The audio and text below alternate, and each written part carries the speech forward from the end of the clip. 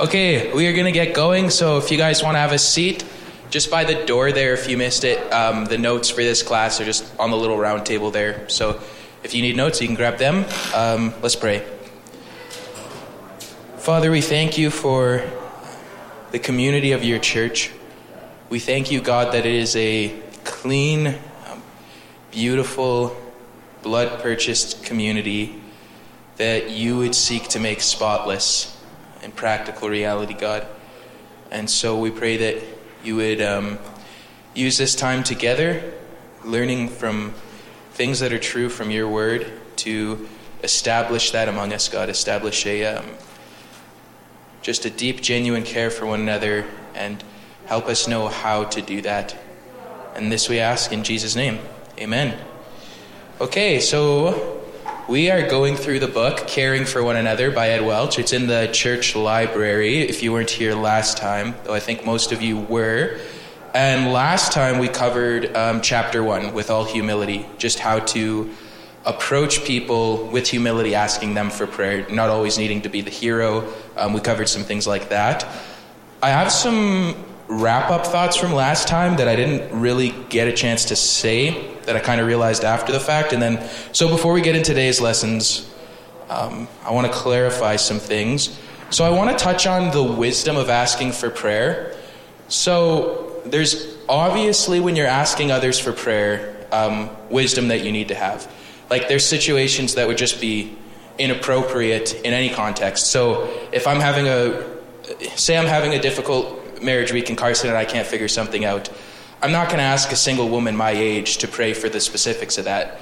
And that's not because, she's not good enough to pray for me. That's just because that's contextually inappropriate. That's it's just socially inappropriate. So, but within the wisdom of what is socially appropriate, I do want to clarify, and I think this came through a bit, but I really want to make it obvious, that asking people for prayer, approaching people in humility, being needy, not culturally needy, but gospel needy, that has to be worked out in front of people.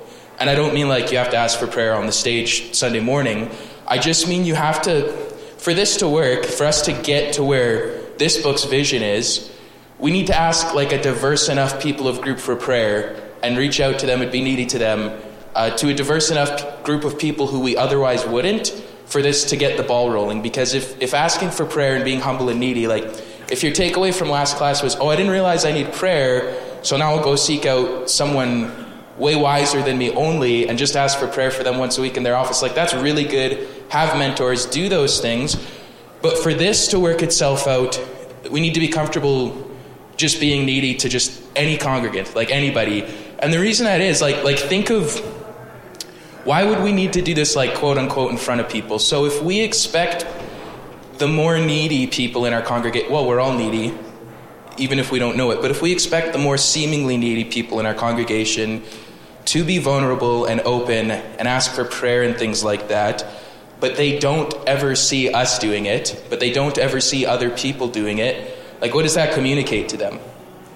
It communicates, it communicates that if they ask for prayer, that's an admission of defeat, that they're a lowercase c Christian, they're a second-rate Christian because, I don't see anybody else needing prayer. And of course, that's not what we're explicitly saying or even what we mean to communicate, but that is what people will think if they don't see anybody else asking for prayer, if that precedent isn't there. The second thing is, if we expect them to do that, and if we expect them to be needy and reach out to us, but we wouldn't do that for them or any congregant or things like that, it can subconsciously either communicate to them, or we can develop this subconscious where we are always the hero. We will always pray for you, but we will never need prayer from you, right? And so either way that goes, it's not going to get this ball rolling unless we do that. And so it's going to require vulnerability. It's going to be very awkward. You're putting yourself at risk to get rejected or hurt if you're vulnerable with people. And you might even be at risk for gossip. You might ask for prayer for the wrong person. And you can use wisdom in those things, but ultimately the main takeaway here is that the Christian life is not a life of self-preservation, right? If we wanted to avoid those things and those vulnerabilities and being potentially gossiped or misthought of or thought less of than, we ought to be thought, we could stay home. The Christian life is a life of self-sacrifice, not a life of self-preservation. And so sometimes our wisdom, that we use of how we approach others, would have kept Jesus in heaven. And what I mean by that is, sometimes I think if Jesus, and I'm talking to myself, if Jesus used our wisdom in how we approach people sometimes, he probably would have just stayed in heaven, and he never would have came to us, and he never would have been reviled and slandered by men for the sake of the glory of God, right? And yet, the wisdom of God is the foolishness of man. The culture of the kingdom of God is other than the world. I was talking about this with somebody this week, that this is really difficult, this book, and just establishing a kingdom of God culture, because lots of times when we want to establish a new culture in church or something like that, you use a frame of reference of a culture that already exists out there that you find admirable. So I want to be like that culture. I want to be like that culture. And the thing about the culture of the kingdom of God is it's not of this world. It's not like any of those cultures. It's totally new. It's very unique from anything we've ever experienced. It's very uncomfortable. It requires a lot of dying to self. And so the big takeaway from this was I'd really encourage you, and I'm really encouraging myself to just really be intentional, to really think of people who you wouldn't normally ask for prayer and do just that. Because the rest of this book, there is parts in this book about how you approach others and how you pray for others and things like that. But that's almost pointless if they never see us needing that. Because again, it develops a hero, needy dynamic. And yeah, so we want to all be needy, because ultimately the hero is Jesus Christ, right? And to be vulnerable with each other is only just an admission that Jesus is the hero. So those are my concluding thoughts from last week. This week we've got a lot to get through, so it might not be as interactive, because I do want to leave fair time for questions. We're going through 2 chapters, so Moving Towards Others, chapter 2, and Knowing the Heart, chapter 3. And I just combined them into one lesson called Approaching with Grace. So we're going to get right into it. So last time we talked about needing others, and this time we're going to talk about approaching others and how to do that and things like that. So your first header there is, I think, Jesus pursues, we pursue. So why would we approach others? What's the biblical basis for approaching others? Well, in Scripture, God is always the one taking the initiative. So, Ezekiel 34:11, behold, I myself will search for my sheep and I will seek them out.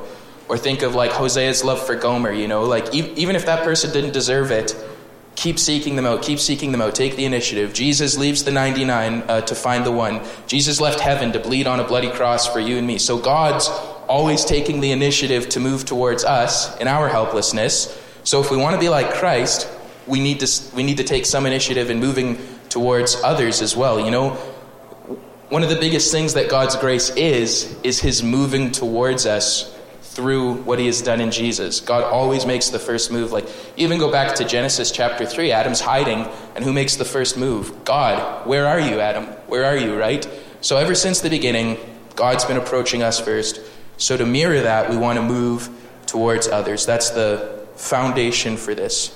So, when we move towards others, and like I said, when we're being vulnerable to them, a lot of times they might not even care that we're reaching out to them, and we might really put ourselves out there. And the people who love most and the people who approach most in love, they're the most vulnerable people. And that's okay. It's okay to be vulnerable. It's okay to be rejected. It's going to feel and seem silly sometimes and hurt us sometimes, but that didn't stop Jesus from moving towards us, right? And so the goal here is, here's a quote directly from the book. I couldn't have said it better, so I'll just read what Ed Welch says. Imagine this. You believe that Jesus pursues you. You are letting go of old lies that suggest he doesn't care and that you're forgotten. Because of Jesus, you no longer look for the easiest person to talk to when people gather. Instead, you move towards the quieter ones, the new person, the outliers. Imagine a group of people who move toward each other, active more than passive, loving more than fearing rejection. They look glorious. They attract the world. This is an example of what the Apostle Paul calls putting on Christ and is evidence of the Spirit of Christ at work within us. So that is the goal, and I'm not naive to think enough that this Sunday school is going to be some revolutionary thing, but just a piece in getting us to think about how we approach the culture of our church and how we act and how we form this goal and this vision in our community. So we want to approach others and we want to approach them with grace. So here's some pointers, practical pointers, the way that Jesus approaches people and that we can mirror in how we approach people. So the Lord calls us family. Lots of times in the Gospels, Jesus will call people son or daughter. So the Lord calls people family. So when we greet people, we greet them warmly. We greet them like family, like the Lord does. Another pointer is, if you approach somebody, the Lord knows our name. You know, the scripture says, I know your name. And so we learn somebody's name. It's an obvious one, but I was especially convicted when reading this because I usually do not remember people's names, and I need to have a category for that in my head. So the Lord learns our names, so we need to learn other people's names. Practical, but difficult for some of us. The Lord knows the seemingly irrelevant details of our life. You know, he knows the number of hairs on our head. He knows irrelevant things about us that seem unimportant. So when we approach people, just start with getting to know things about them that probably aren't important. You know, take interest in their details. Are they new to their gathering? Where do they live? Where do they go to school? Do they live with somebody? You know, what do you enjoy? What are some of your hobbies? So these are just some of the ways that the Lord approaches us that should mirror how we approach others when moving towards them. And lots of times, like I said, some people are pretty closed off. It'll take a while to get to the center. And some people will just open right up. And what you hear is probably going to surprise you sometimes. And when we're doing this, you don't want to just collect information or just collect data from people. You want to actually indicate that you are moved by that data. You want to indicate that you're interacting, that you care what they're saying, you know. So not just, and now you store the data, whatever. You want to be moved by that data. You want to actually grow to like the person. And you can actually do that. You can actually develop a love in your heart for people. You know, you can find the good usually. We're going to get into that later. So, you know, what we want to communicate here is there's more to you than meets the eye. You know, we don't want to communicate to people that we've got them figured out or something like that. We want them to know that we're interested in them and we want to learn more. You know, we want to communicate, I want to know you, but how do I know you? You know, Proverbs 25 says, the purpose in a man's heart is like deep water, but a man of understanding will draw it out. So we want to be understanding people who know how to draw out the heart of people when we're approaching them, when we're communicating with them, so that these conversations don't just stay superficial. So we actually get somewhere in the well and start drawing out water, right? And to do that, we need to know the heart. So, okay, I'll do this now. I think it'll help us. Think of the heart as having 3 layers. So the outside layer is natural desires. The second layer is moral. That's not a conclusive term, but that's good for now. Moral desires. And the inward of the heart is either moving towards or away from God at all times. So lots of times your conversation is going to start here. And it's going to take some trust and some effort on your part to get to here. But really what we want is this, right? This is all about Christ and bringing people to Christ with us. So really, these things are just an indicator eventually of this. And these are important. Like I said, you want to be moved by these things and take interest in them. But we're trying to get here. So I'll leave that up there for now. So one example of how you might do this is when you ask somebody, how are you? They might start telling you the day's events, you know, how the day went, things that happened that day.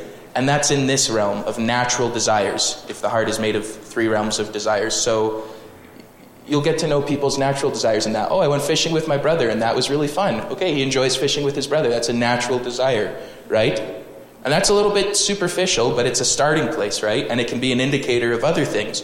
But ultimately, we don't want to just know events. We don't want to just know how their day went or what happened.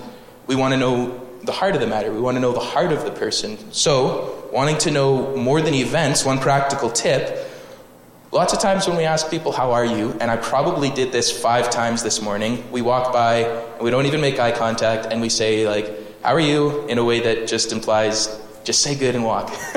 You know, we don't actually leave people space to answer. So one good way to start getting here is when you say, how are you?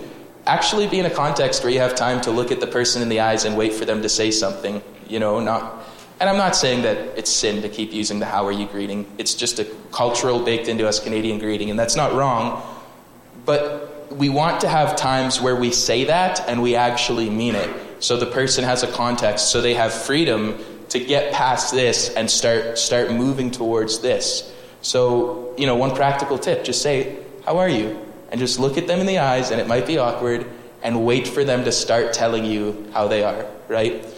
And lots of times, this will stay superficial for a few conversations, and that's okay. But like I said, we want to cut past events and facts and get to the heart. So, we have this natural layer, so that's things like experiences and things they have done and natural desires. And then so we have this moral layer, and that's kind of like a question like, how is your heart doing in this, right? It's not quite so deep as just, these are very connected. These two could almost be the same layer, but I think there's help in separating them. So we want to be able to ask people eventually in our conversation, how was your heart in that? Or you said this happened with your brother, and then you guys didn't talk for a while. What was your heart doing when that happened, right? Their moral desires. So when we're understanding a person, we have to work backwards. We have to understand natural, then moral, then Godward desires. But in a person, this works itself out backwards from how we understand it. So if their heart is moving towards God, that will manifest in this realm, and that will manifest in this realm. So if their heart's moving towards God, in the moral realm, well, my brother did offend me this week, but I did forgive him immediately, which will manifest in the natural realm, and I still want to go fishing with my brother next week, even though he said that really rude thing, right? But if the person's heart is moving away from God, they might say, well, my brother said this awful thing to me last week, and he's I can't believe he said that to me. This person's heart is moving away from God in that circumstance, right? And so morally, there's unforgiveness there, which manifests in, I'm never going fishing with my brother again. So this is working itself out backwards from how we understand it, but we can only understand it backwards. We can't start here. We have to use conversations and just, open, vulnerable, genuinely listening conversations to get here and understand this. And I want to point out, this is not just a tool for us to do surgery on other people, right? Understanding these things about ourselves, we want to be open to other people in the same way we want them to be open to us. So also while we're doing this, be thinking about, okay, how can I make it less difficult for people to get to my heart? We don't want to be closed off and think, they don't have access to my heart, but I want to get to the center of theirs. The body of Christ should have access to each other's hearts, or else it's just, we stay in this realm and it's superficial, and we can't do what we need to do as the church. Also, I know I said we have a lot to go through, but if anybody does have questions or clarifiers, don't even raise your hand, just yell it out, and I will work around that. That's totally fine. So, ultimately, we're going towards this layer. This is about bringing people to Jesus, and to do that, we need a sense of whether somebody's heart is moving towards Christ or away from Christ. And sometimes that takes longer, sometimes that takes shorter, but it won't happen at all if we don't move towards others, and if we don't put ourselves out there to be rejected or show care for others, and then they don't really care that we showed care for them. I mean, there's this old saying, and it's really silly. I really don't like it. There's a very, very small ring of truth to it. A lot of people used to say, I don't know if you guys heard this, Jesus came to earth and died on a cross knowing that people might never accept what he did. He took that risk. Okay, well, that's kind of silly because it was not a risk. He knew exactly who his people were, who he was ransoming on the cross. But there is a small truth to it that Jesus came and served people, knowing that sometimes he would be rejected, or that he would show love to people who just didn't care, and they said, oh, okay, thanks, Jesus. And we want to have the heart of Christ in that, where it won't affect us so much if people aren't as responsive to our showing love towards them as we'd like them to be. So it might look like we care way more than they care, and that's not to your discredit, that's to their discredit. So put yourself out there. So, the third, I should have been telling you guys where we are in your headings. We're already at the know and enjoy section, by the way. So, once you start getting to know people, here's some practical tips Ed Welch gives us for just enjoying the person and not making them a project. One thing we really want to shy away from is making people projects. And this can turn into that so easily. Like, you could very easily use this as a tool to just dissect everybody and never put yourself out to be dissected or things like that. And so some preventative measures here, he gives us 4. So 1, we already talked about a lot. Ask, how are you? Get to know the joys and the pain, actually mean it. And don't ask in a priestly way. There's some guys who just, it's almost like you can't just be friends with them. They always have to be like, no, but how are you really doing? And it's like, oh man, like, are we that far along in this relationship? And that says something about us too, that maybe we should always just be able to tell people how we're really doing, right? So we don't want to be asking, how are you, in a priestly way, like, no, I'm your spiritual superior and you owe it to me to tell me how you're doing. Like, there's something back there and you're going to, we don't want to ask this in a priestly way. If somebody's good, that's okay. Sometimes there's no nefarious intent to fish out of them, and praise God, it's just going good. If someone's not good and they're a little closed off to tell you yet, keep chiseling away at these, and pray for that person and try and be a light to that person. So don't ask in a priestly way, but do ask, how are you? Number 2, enjoy the good. So we search for love, joy, peace, patience, kindness, goodness, faithfulness, gentleness, and self-control, Galatians 5. Train your mind to actively look for the fruits of the Spirit in somebody's life. And ideally, if you get to the point where you're at this layer with somebody and you're having really deep conversations and counseling them or walking them through some troubled waters, ideally, before you get here, you want to have already recognized a lot of good in them, right? So if somebody's telling you about a hard situation and you can see a million ways that they botched that situation or whatever, try and notice some good things. Like, man, they really botched that. They need to forgive their brother for what he said on the fishing trip, but it was good that he was patient and didn't reply to his brother's rude comment, right?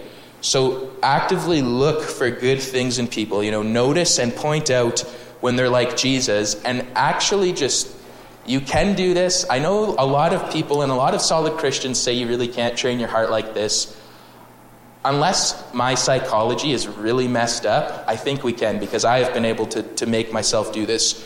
You can help yourself like the person if you don't like them at first, by finding the good in them, finding the fruits of the Spirit in them, and thanking Jesus for that, and taking time to think on that, so you don't get an unrealistic, one-dimensional view of this person just from the problems they've given you.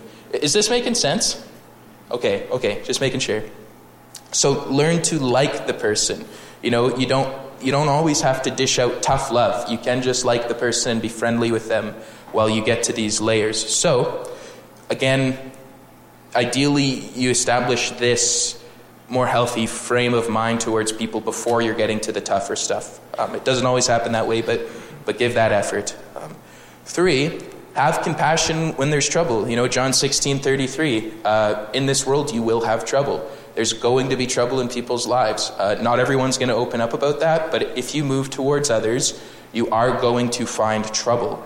You don't always have to fix that trouble right away, right? I did say that we are trying to bring people's hearts towards God with us. You're not the only tool in that person's life to do that. God has other tools besides you, besides me, besides us. And yet, you still want to be a tool in that. So you want to have a balance of not always being the person to fix everything. Sometimes seriously just have compassion and listen and be friendly.